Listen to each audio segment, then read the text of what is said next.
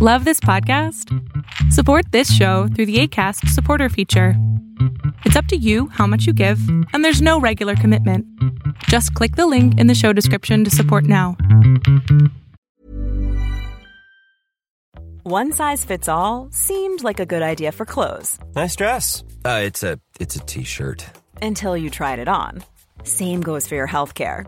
That's why United Healthcare offers a variety of flexible, budget-friendly coverage for medical, vision, dental, and more. So whether you're between jobs, coming off a parent's plan, or even missed open enrollment, you can find the plan that fits you best. Find out more about United Healthcare coverage at uh1.com. That's uh1.com. Hey there, it's Michelle Norris. I'm host of a podcast called Your Mama's Kitchen. When I travel, I'm usually looking for a way to find a taste of home when I'm not at home. And one of the things I love to do when I am at home is entertain. And Airbnb allows me to do that. When I was in California recently, I rented a house that had a great kitchen. And when we were sitting around the table, we're all thinking, we're in someone else's house. Someone could be in all of our homes as well. If you have a home, but you're not always at home, you have an Airbnb. Your home might be worth more than you think. Find out how much at airbnb.com/host.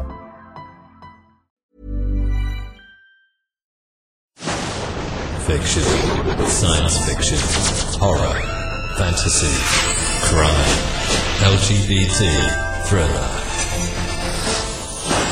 You have now entered the House of Mystery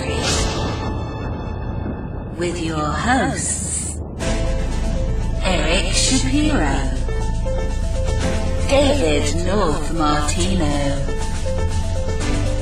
John Copenhaver, and Al Warren. Heard on KCAA 106.5 FM Los Angeles, 102.3 FM Riverside, and 105.0 AM Palm Springs. And now, of course, let's introduce, we've got Brian Dunning, of course, the Skeptoid, sitting in with us today as well. Hey, Brian. Hello. He says that so, hello. Just another day. So you're both professionals at this. I mean, I am on the radio, and I find myself taking the insulting way, and that's not the right way to do it. How do you get people to think about the conspiracy before they start passing it around and putting it as gospel? Yeah, I think one of the most important things to keep in mind is one of the key outcomes of much of Joe's research, if I can speak for you, Joe, is that there's really no demographic that's free of conspiratorial thinking. It affects all of us. And if we can recognize that each of us, we probably believe something that somebody else considers a baseless conspiracy theory, much in the way that we consider what they think to be a baseless conspiracy theory. We have to recognize that we're all human beings. Our brains all work the same way. We're all in the same boat to one degree or another. So that gives you a great foundation to start talking about these things without it being a case of pointing fingers and making fun. Have you been able to change minds with your work? Yes, I have, and never in person, but all the time. Maybe a couple of times a month, and that's a lot over the 12 years that I've been doing a show. I will get an email from someone who says that my show got them, Skeptoid, my podcast, got them to change their mind about. They used to be a 9/11 truther, for example. To me, that's big, because the 9/11 truthers I've spoken to, they're immovable. It is religion to them. You cannot change their minds. And there are enough people whose minds are sufficiently open to alternate explanations other than their preferred belief. And, they will eventually come around. And one of the main points that I often make, because people will often ask me, hey, my friend, my sister, whoever it is, believes this weird thing. Do you have a podcast I can play them to change their mind about that? And I say, no, don't do that. Don't directly challenge their sacred cow. Instead, introduce them to other subjects, critical thinking subjects. Talk about something like, UFOs or Bigfoot or the Loch Ness Monster or some of these things that most of us can generally agree are not real, but that represent the same kinds of erroneous thought processes, and get them interested in that. And once they start appreciating the benefits of scientific skepticism and this sort of skeptical analysis of subjects, they'll eventually come around on their own. And my thought is the 9/11 truthers whose minds I have changed, they came about it through that route. So what conspiracy beliefs do you think over the time you've been doing this? Like, what's the type of belief that you've been able to have the most effect on? Is it the political conspiracy theories, or are you able to change minds about the more pseudoscience-y things like ghosts or Atlantis or something like that? Well, I think the subjects where you can make the most progress are the subjects where there's the least amount of sort of emotional and ideological attachment. Anything that touches on politics or religion, it's going to be a lot harder to budge people. But if you're just talking about some ancient mystery, like, for example, the origin of the Illuminati or something, that's something that's not necessarily going to tick people off from the political or religious perspectives, and they're much more open to hearing, hey, what's the true history behind this story? So it is sort of a lot of conundrum, urban right? legends, basically. It's a conundrum, right? Because you can change minds about things that people don't care about, but the things I guess they really do care about, it becomes much more difficult to get them to reconsider. Yeah, it's much harder to shift somebody when they have a really deep emotional investment in it, let alone a psychological investment in it. Yeah, and I guess people say, oh, that's just conspiracy theorists, but everybody's like that. You're not going to put a Republican and a Democrat in a room and get them to each come out independents, or an atheist and a Catholic in a room and have them compromise on 5 commandments or something like that. Yeah. In fact, the current political climate, when the Republicans and the Democrats are, I think, farther apart than they typically are, that's actually been beneficial for me to use as an example, because people will often say, they'll name some group, whether it's 9/11 truthers or whatever group it is, and they'll say, these people are evil. They'll use all sorts of these personal attacks and charge these people with malicious intent and all kinds of things. And I say, look, we all have beliefs, and half the country is Republicans and half the country is Democrats. And do you honestly believe that half the country is fundamentally evil and goes out every day twisting their mustache with malicious intent to destroy the world? And obviously that's not true. So it's a good example of how people can have very different belief systems and still all be basically good people. So I want to get into some of your most interesting episodes. You've been coming out with a lot of new episodes on Skeptoid lately, and people want to check them out. They should go to skeptoid.com. But you recently came out with one about ghost hunting toolkits. So when I turn on cable TV, there's always a ghost show on, and they're always finding the ghosts. So what are these tools that they're using to figure out if the ghosts are in these haunted houses or not? Yeah, so this has been kind of a subject that I've touched on and off again over the years as these ghost hunting shows have come and gone. And on the shows, they'll bring electronic gadgets into the haunted house.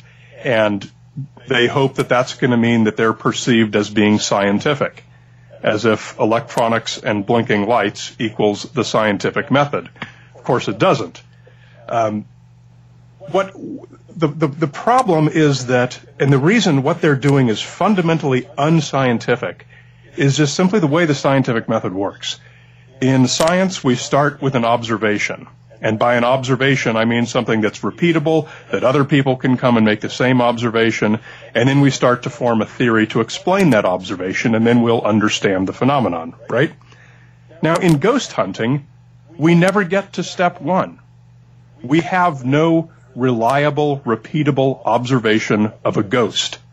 So we're not able to take a ghost and measure it and look at its properties and study what it is. And is a ghost something that we can detect with an infrared thermometer, with one of these night vision cameras, with an electromagnetic field detector? Well, no.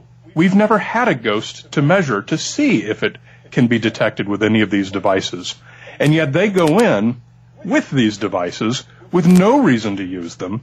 And then as soon as they get a blinking light, they show it to the TV camera and say, look, a ghost. Well, they haven't just made an observation, they've created an observation. By showing their blinking lights on their device and saying this is a ghost, they're saying they have just created an observation. They made something up to show us. So they're doing science exactly backwards. So there's something that's making the light blink, but they have no way of knowing if it's a ghost. And that's what I talked about in this episode, what a science-based ghost hunting toolkit would consist of. And the first thing it would consist of would be something like an electrician. And I talked to a number of friends of mine who are of a skeptical mindset, but who are friendly with local ghost hunting groups and often accompany them on actual ghost investigations. So they've learned all about how these people work and what they're still doing. And they report back to me the number one cause of ghost reports in an old house is a pest infestation, rats in the walls, birds in the chimney, this kind of thing making strange noises. So the first thing a science-based ghost hunting toolkit should consist of is an exterminator, someone who's familiar with the signs of a pest infestation that ghost hunters might not necessarily recognize. And that seems very reasonable given most of the places that these ghost hunters go and investigate are very old buildings that probably have infestations. Yeah, and often abandoned and things like that. So then you mentioned the electrician. Would the electrician say, these people are picking up fields that are just occurring for natural reasons that have to do with the wiring or something else going on in an old building? Yeah, exactly. A lot of times you've got things like switches that are reversed. Sometimes you'll have like two light switches. You flick one up, the light goes on. You flick the other one down, the light goes off. And sometimes these can be wired wrong, and you'll have all kinds of funny electrical effects in a house. That's one of many examples that an electrician or a structural engineer could explain when there's funny sounds in a house. There's all kinds of things that can create drafts that might make things move. There's things like floors that aren't level that might make cabinet doors swing by themselves. There's essentially an almost unlimited number of possible things wrong with a building that can create strange, surprising, frightening behavior in a building. And yet the ghost hunters toolkit, the ghost hunters on TV, they go in there with tools that are completely irrelevant to any of those things. So here's a question for you, and this is one that some of the social scientists use to see if people engage in magical thinking about ghosts. Okay. They would say if you had the option of moving into a house where the family that had lived there some number of years ago had been grisly murdered, would you move into that house? That's a wonderful question, yeah. I guess Bruce Press is the social scientist in the UK that's done a lot of writing like this. Would you wear a sweater that had been owned by a mass murderer? Yeah. Well, there's no reason why you wouldn't, but however, most of us, our emotions take over from our intellect, and we have some inexplicable aversion to such things. Like somehow the sweater is going to take over your body, and then make you do bad things. Blood on it or not, Oh, that would Bruce the blood Press. would I meant do it. Bruce Hood. Bruce Hood. But think about this. Back when I was going over the Jack the Ripper case, and the cops were, back then, they went in and examined the body and took it out. Then they washed down the whole scene because they didn't look for any sort of evidence that would hold on to it. And in fact, that's how that shawl got out of Catherine Edo, one of the hookers that was killed. Was one of the cops took the shawl and he gave it to his wife for Christmas. So yeah, not a good husband, whether it's haunted or not. But that was apparently the times in the 1800s. That was not uncommon. Yeah, we don't. There's been a lot of people have been talking about this new report.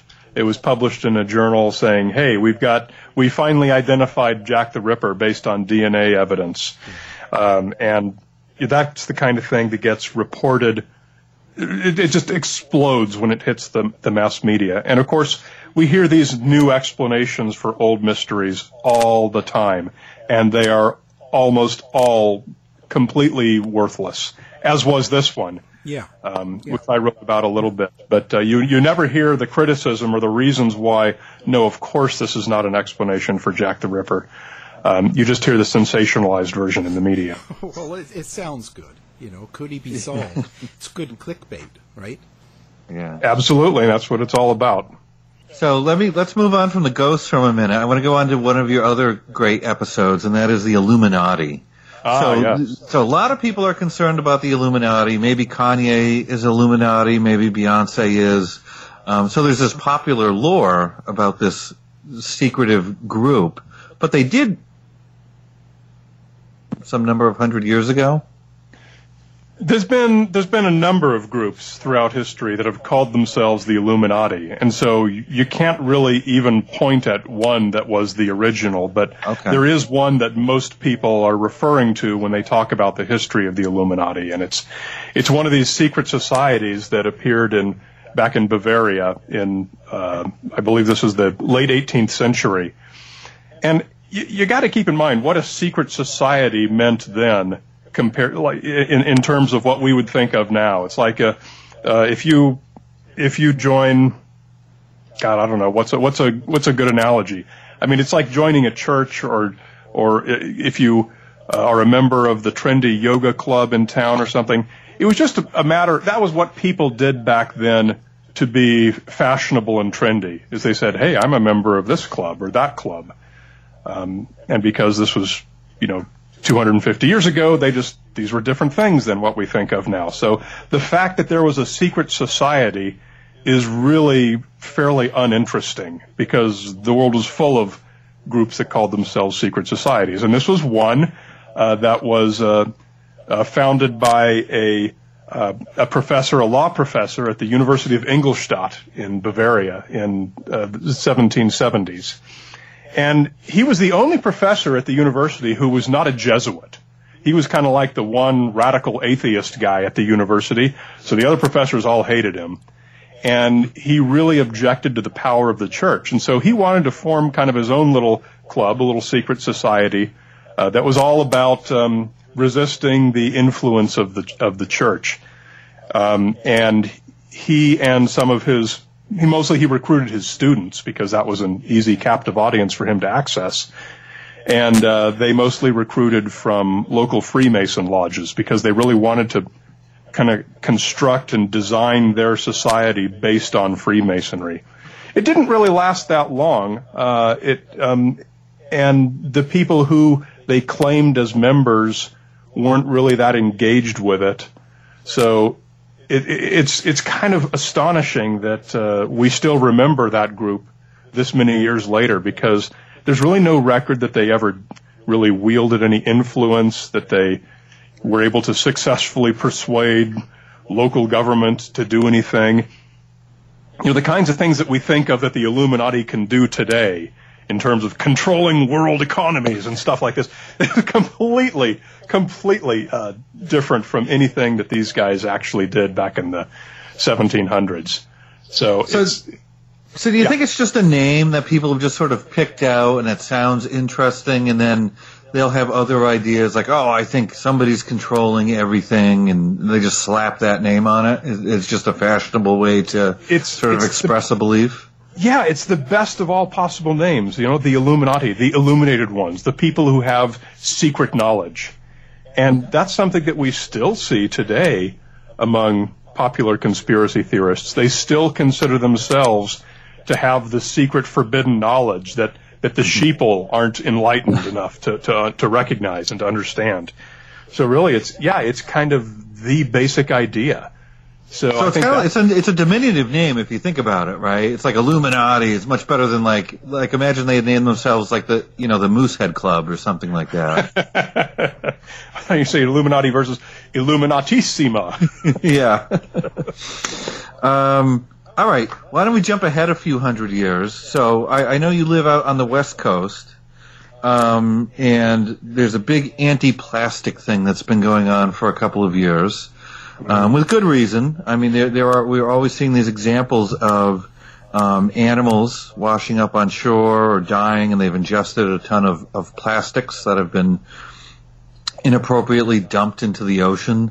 And right now they're banning straws, and now if you want a plastic bag, they make you pay for the bag. You looked into plastics recently.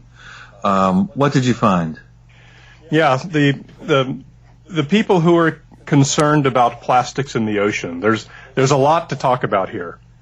First of all, the thing to understand is this is a problem that is created and solvable almost exclusively inside a number of Asian countries, China being far and away the largest, followed by Indonesia, the Philippines. Companies like this that simply don't have the kind of waste management that we have in the United States. Living here, a trash truck comes to our house, picks up our stuff, drives it to a place, and it's properly managed. It's sorted, it goes to recycling, or it goes to a landfill. In these Asian countries, they don't have that. Trash just gets thrown out into piles, it gets washed into rivers eventually, and makes it into the ocean. So what happens is occasionally a large animal like a whale, NOAA, the National Oceanic Atmospheric Administration, refers to these as what's their term? Megafauna. Gosh, they've got some term for them, like a charismatic megafauna. That's what it is. Charismatic megafauna. So when we see a charismatic megafauna that tugs at our emotional heartstrings, we go, oh, look at the poor whale that died of plastic.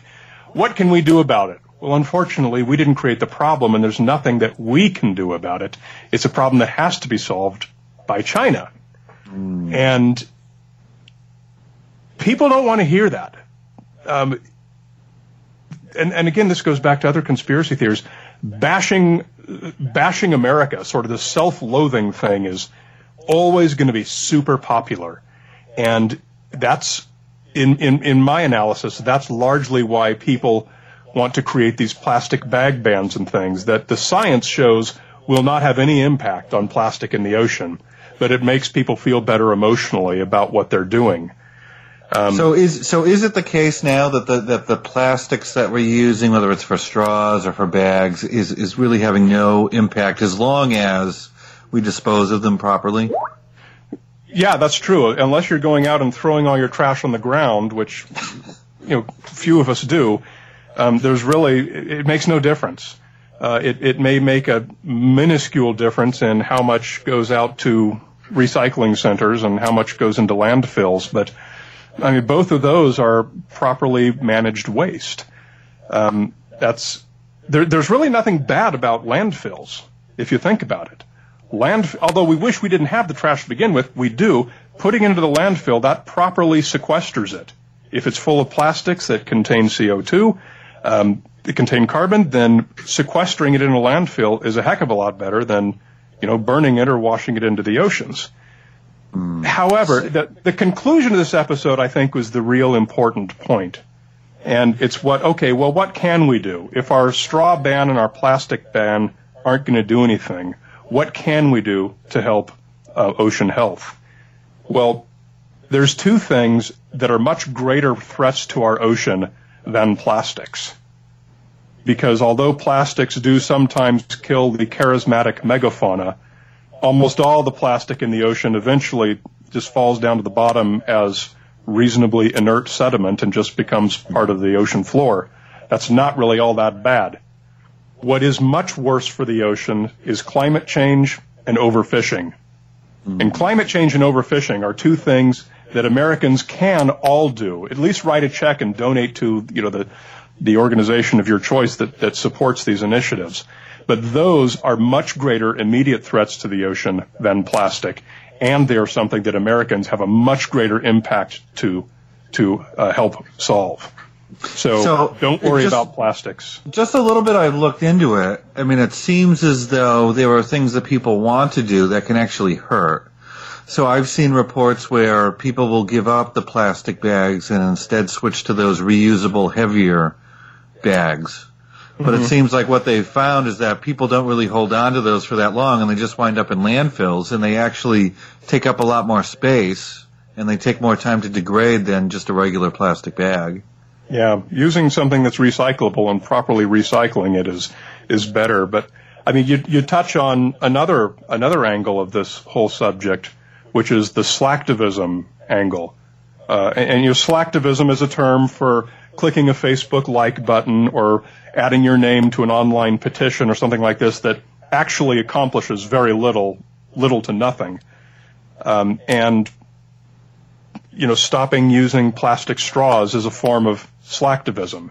You're not really accomplishing anything except making yourself feel better about what you've just done. And what we've found with slacktivism, and this is an active area of research where sociologists are studying people and their reactions to crises like this and what they do and what impact it has. When someone engages in an act of slacktivism, they're now emotionally satisfied. They say, okay, now I've done my part. And they are far less likely to actually write a check and donate it to somewhere where it's going to make a difference than is someone who did not engage in slacktivism. So slacktivism actually makes the situation worse. Wow. If you want to do something, don't engage in a plastic bag ban, don't sign an online petition, sit down and write a check. Okay, good to know. And I got to tell you, I having had an email address, the same email address for a long time, I get more invitations to sign petitions. Yeah. It feels to me like you're exactly right. It just seems like people would do that, and then it's out of sight, out of mind. Yep, that's exactly what happens, and they become then a less useful member of the cause. Okay, so let's say I wanted to lose weight and get a lot of health benefits from my new diet. Should I go on the keto diet? Yeah, the keto diet is interesting. I talk about a lot of fad diets on the show, and the thing with all fad diets is any diet will work if it restricts the number of calories that you eat, and you stick to it. And that's the basic fact with the keto diet, like anything else. The thing that's interesting. Life is full of what-ifs. Some awesome, like what if AI could fold your laundry? And some, well, less awesome, like what if you have unexpected medical costs? United Healthcare can help get you covered with Health Protector Guard fixed indemnity insurance plans. They supplement your primary plan to help you manage out-of-pocket costs. No deductibles, no enrollment periods, and especially no more what-ifs. Visit UH1.com to find the Health Protector Guard plan for you. How would you like to look 5 years younger? In a clinical study, people that had volume added with Juvederm Voluma XC in the cheeks perceived themselves as looking 5 years younger at 6 months after treatment. Look younger, feel like you. Add volume for lift and contour in the cheeks with Juvederm Voluma XC. Reverse signs of aging by adding volume to smooth laugh lines with Juvederm Volure XC. For important safety information and to find a licensed specialist, visit Juvederm.com. That's JUVEDERM.com. Not for people with severe allergic reactions, allergies to lidocaine, or the proteins used in Juvederm. Common side effects include injection site redness, swelling, pain, tenderness, firmness, lumps, bumps, bruising, discoloration, or itching. There's a risk of unintentional injection into a blood vessel, which can cause vision abnormalities, blindness, stroke, temporary scabs, or scarring. Talk to a licensed specialist to find out if it's right for you. Hey, it's Ryan Reynolds, and I'm here with Keith, co-star of my upcoming film, If, only in theaters May 17th. Do you want to tell people the big news? All right, I'll do it. Sign up now and you'll get unlimited for $15 a month and 6 months of Paramount Plus Essential Plan on us. MintMobile.com/switch. Upfront payment of $45 equivalent to $15 per month. Unlimited over 40 gigabytes per month. Face lower speeds. Videos at 480p. Active Mint customers by 531.24 get 6 months of Paramount Plus Essential Plan. Auto renews after 6 months. Offer ends May 31st, 2024. Separate Paramount Plus registration required. Terms and conditions apply if rated PG. Hiring for your small business? If you're not looking for professionals on LinkedIn, you're looking in the wrong place. That's like looking for your car keys in a fish tank. LinkedIn helps you hire professionals you can't find anywhere else, even those who aren't actively searching for a new job but might be open to the perfect role. In a given month, over 70% of LinkedIn users don't even visit other leading job sites. So start looking in the right place. With LinkedIn, you can hire professionals like a professional. Post your free job on linkedin.com/people today. And different about the keto diet. And just in case someone doesn't know, the keto diet is basically an extreme low-carb diet, not too different from the South Beach diet or the Atkins diet or anything. It's just kind of repackaged, recycled, and renamed, and now it's the keto diet. With a low-carb diet, your body doesn't get the sugars that it needs to run on, and so it uses an alternate energy source. Your cells begin to work on ketone bodies, which are something that are produced from your fat cells. So your body runs on fat rather than on sugars that you get from carbohydrates. So if you stop eating carbohydrates and you don't replace it with an equal number of calories from sugar, your body will start burning its fat. It'll start burning its protein first, so you got to eat a lot of protein too to make up for that. But another thing that putting your body into this ketosis state does is it also changes the energy source for your brain cells. And that's really interesting because now we have potential neurological effects from basically a diet, because now our brain cells are also running off of ketone bodies rather than off of basically sucrose. So we've got a different biochemistry in the brain. Now, that's been known for a long time. Without necessarily being well understood, it's been known for a long time. And a long time ago, we realized that when you withhold carbohydrates from children who have childhood epilepsy, it reduces their epilepsy. And it's actually still one of the treatments for childhood epilepsy. So any other benefits that this might potentially have, scientists are today asking, can it help with Alzheimer's disease? Can it help with Huntington's disease? Some of these other neurological conditions, like childhood epilepsy. So far, the evidence is insufficient to make any positive conclusions. It may have no benefit at all, but it's an interesting and not implausible effect.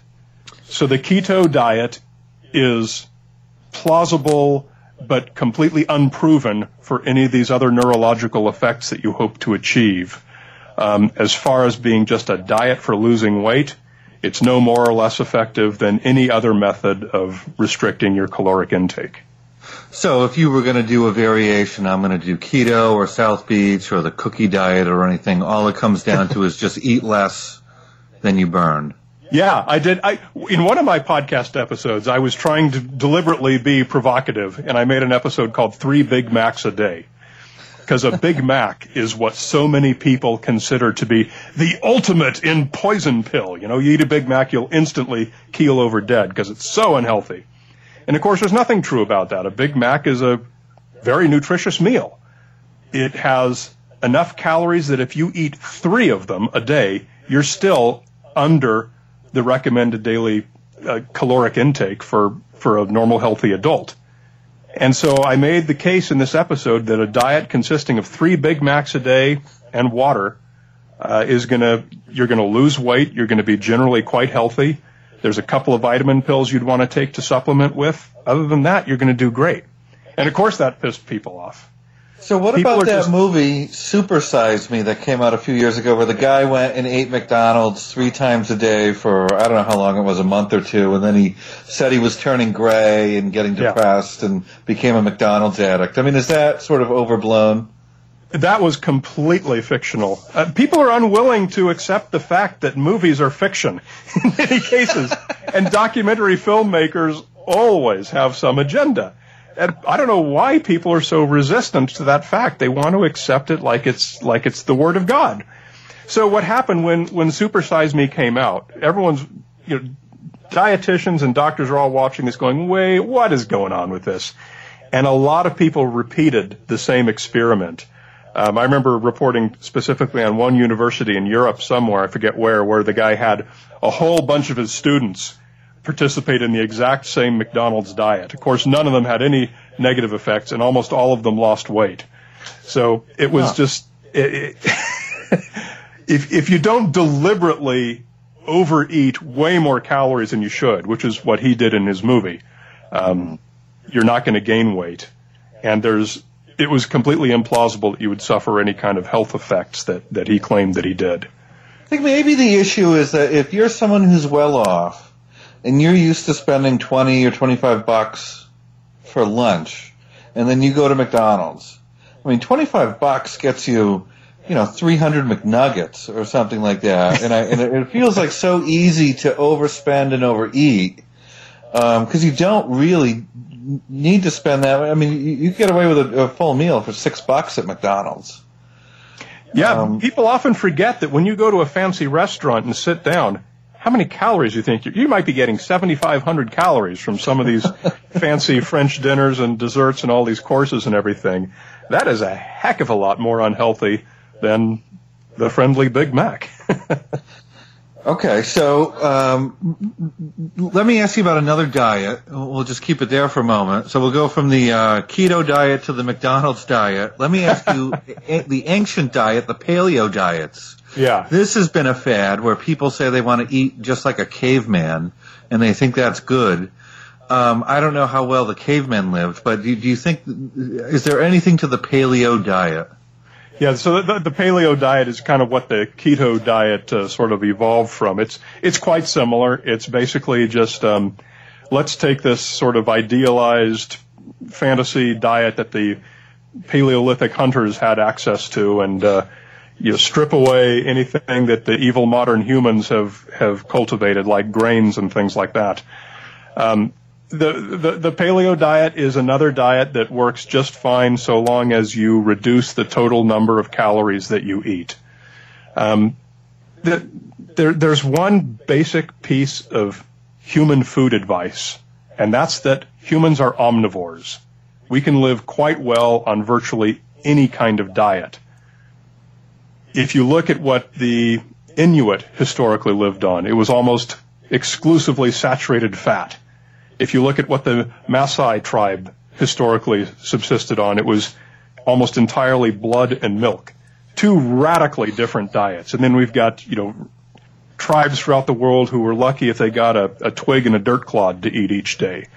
And yet all of these populations have flourished. And the reason is because humans are extraordinarily well adapted to draw nutrition from just about anything we eat.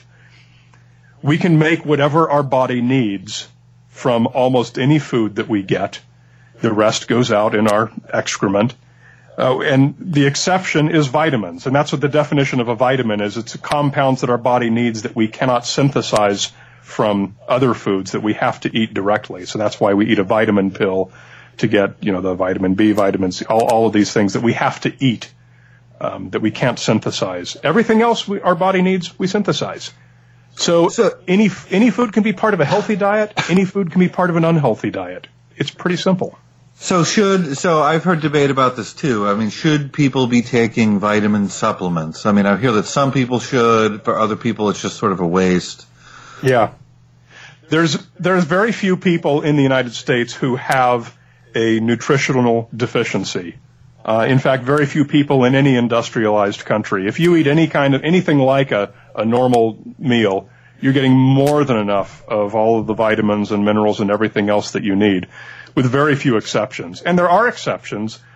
People like women of a certain age generally need additional iron supplementation, and people who have other medical conditions may need to supplement with some things. But in general, a healthy person has no need to take any kind of vitamin supplements. It's almost all just wasted, and it's trying to fill a bucket that's already over full. It's just unnecessary, and so it just goes right through your system and out the other end, and was expensive. Okay, so let's jump from that. We're talking about big diets. So how about Bigfoot? So you've covered this a few times on the Skeptoid podcast. So we're always hearing about the evidence of Bigfoot, whether it's they've got the hair sample or the footprint, or they found, they go out in the woods and they have the recorders and you can hear Bigfoot in the distance calling out. What can we say about this? Bigfoot is interesting. It's a great subject for me because it's something that most of us are all in agreement on, that it's a reasonably silly idea. And there's a lot of really interesting things to talk about, and a lot of the lessons that we learn from studying how we know what we know about Bigfoot apply to so many other subjects in pop culture. So it's still relevant and useful to talk about something like Bigfoot. However, I should point out, I now live in the Pacific Northwest, and there are plenty of Bigfoot hunters here in my town who are absolutely, passionately persuaded that it exists 100%. But have they caught one? But have they caught one is the question, and I guess that's sort of the $1 million question, right? Yeah, I think we all know the answer to that question. Yeah. No, we've never caught a Bigfoot. And so again, just like ghosts, we've never caught one, so we don't know what properties it might have. We don't know anything about it. We wouldn't know what to look for in its scat or in its DNA or anything like that. And that's basically why there is no evidence of Bigfoot, because no evidence of their existence has ever been found. So it's such a cool topic. The episode that I did recently, because my show is a podcast, it's an audio program, you get the opportunity to play weird sounds. And so I played a lot of famous Bigfoot vocalizations, and then went to the well of actual known animal vocalizations and found the matches for each of these. So these sounds that Bigfoot enthusiasts are often relying on as, hey, here's irrefutable proof of the existence of Bigfoot. Well, you play the call of a gray fox and, oh, that's exactly the same thing, isn't it? Or the common loon. There's a lot of birds that make sounds that people attribute to Bigfoot. So that was a lot of fun doing that episode. So I guess there have been some studies I read that said if you chart out across a map all of the places where people have seen Bigfoot or claim to have seen Bigfoot, that map would overlay really well with where bears live. And they say, because of that, we could probably assume that people are more often than not seeing a bear and just confusing it for a Bigfoot.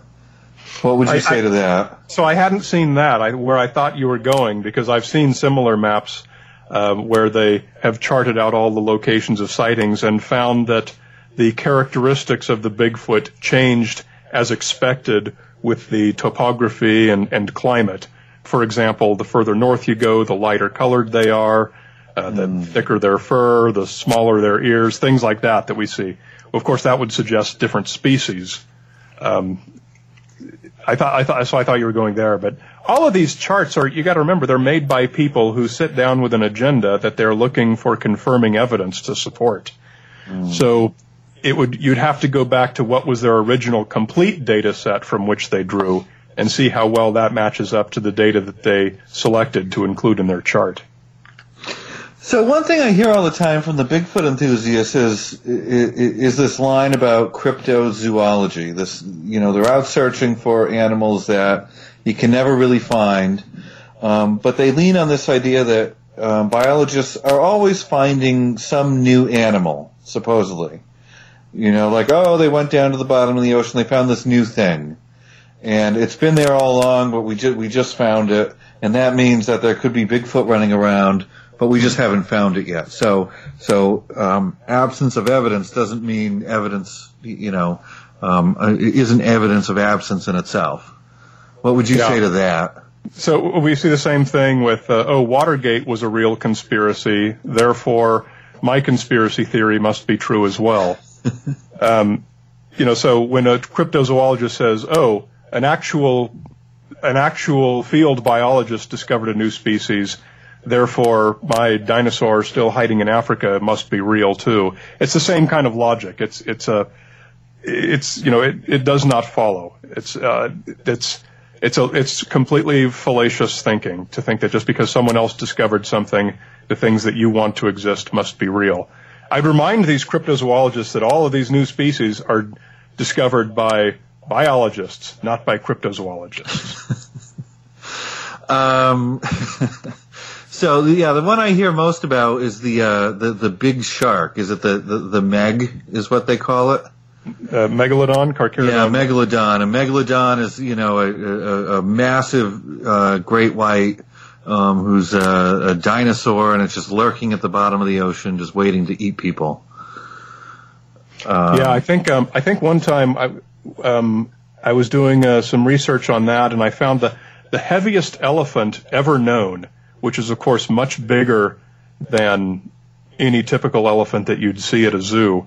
It would take 5 of that elephant to match the weight of what the largest megalodons probably got to. That's staggering. I mean, these things were the size of a semi-truck. That's a heck of a shark. But they don't exist anymore, is what the science says now. Well, certainly there's no evidence that they exist. It would be hard for those to get away unseen. Of course, the oceans are big.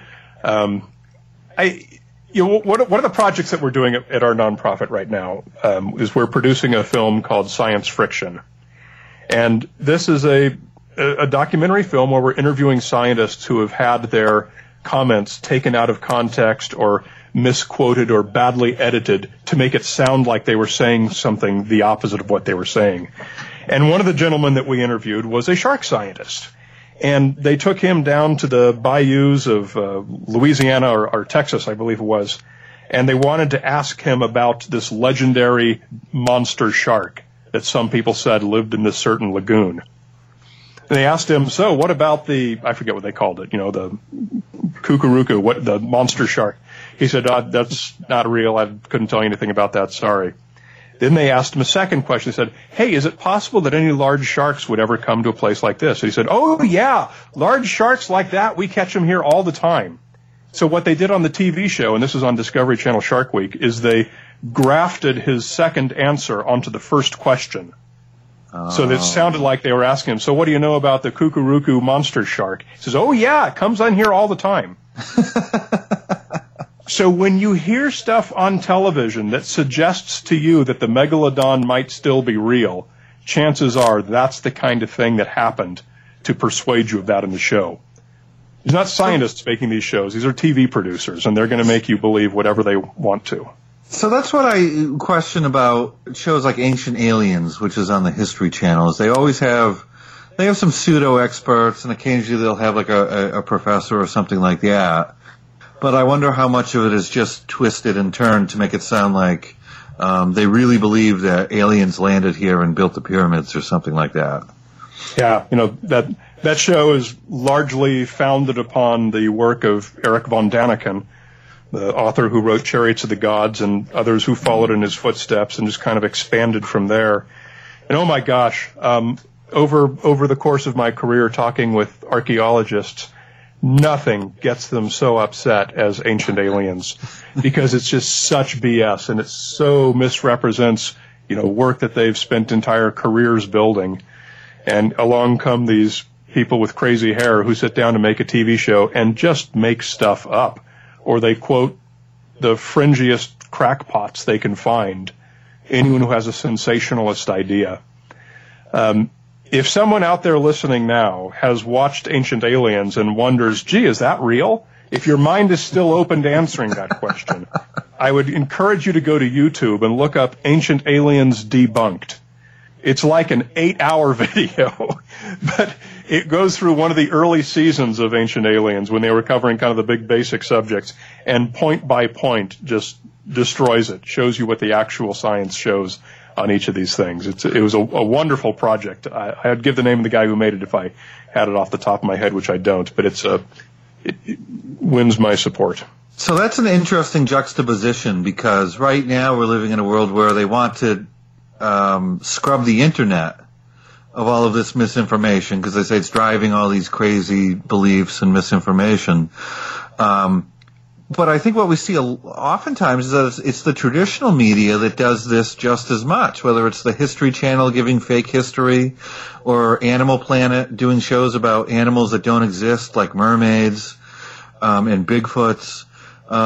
You have the traditional media engaging in this sort of misinformation and then blaming it all on the internet, whereas I think the internet can really be a tool for fighting some of this stuff too.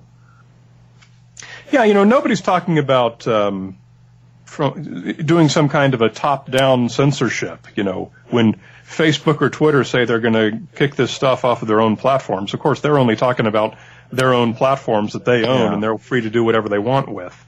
Sure. If we go to networks like the History Channel and say, gee, wouldn't it be nice if they would make some kind of a similar pledge, that they would stop doing this nonsense, factually untrue broadcasting and start doing what they say they do, which is educational programming, that'd be great. Well, we all agree that would be great, and they haven't stepped up to do that yet. They've made lip service to it a couple of times, but they've never followed up. Yeah. It would be nice if the channels all actually did what they said that they do. But I always find it interesting because even you go to something like The View, right? And you've had on there 9/11 truthers and moon landing deniers and vaccine conspiracy theorists on that sort of mainstream show that's been out for 20 some odd years. And, most of our discussion in the media now is, well, what about the internet? And I think these legacy media places really need to do some introspection and say, what are they doing to contribute to these problems as well? I sure wish they would. Yeah, I mean, you're preaching to the choir here. I remember that when let's see, I think it was History Channel. No, it was Nat Geo. I think it was Nat Geo. I think they said, and my apologies to either network if I'm getting it wrong, they were doing an Amelia Earhart broadcast. No story has had as many complete BS alternate histories promoted about it than the Amelia Earhart disappearance, unfortunately. They were doing a series on this one particular photograph that somebody claimed, that depicts Amelia Earhart sitting on a dock after she was kidnapped by the Japanese and on her way to Japanese prison. And almost immediately, as soon as that show came out, a Japanese researcher found that from a travelogue photo that had been published in a book before Amelia, or 2 years before her flight. So, of course, that was not what the photo was. And the network then tweeted, they say, commitment to historical accuracy is absolutely our most important priority, and we will follow up with this and correct this. And, of course, that was the last they ever mentioned of it. Oh, my gosh. That's just an example. They give lip service, but really their business is eyeball shares and advertising. And sensationalism is kind of the cheapest, easiest, laziest way to accomplish that. Well, I know on Out TV they still have my favorite shows. RuPaul Drag Race. Sorry, But that's true. It's a more fact-based show. That's absolutely true. Well, you get what they say they're going to give you, right? That's the whole idea. Yeah. Yeah. No. Yeah. Wow. I try to do that with my show, and I know many of my colleagues try to do that with their shows. I think it's unfortunate that the people with the biggest platforms have a different set of ethics. Yeah. Okay, so tell the listeners about your show. So if someone hasn't heard your show and your books, just let people know who you are, how they can get a hold of you, and give you a good story. Yeah, so once again, my name is Brian Dunning. I do the best known for the podcast Skeptoid. You'll find in the top science section of iTunes. It's been in there for 12 years now. You can find it at skeptoid.com. We basically talk about the science behind urban legends. It's short 12 to 15 minute shows. They're easily digestible little sound bites, so subscribe and enjoy.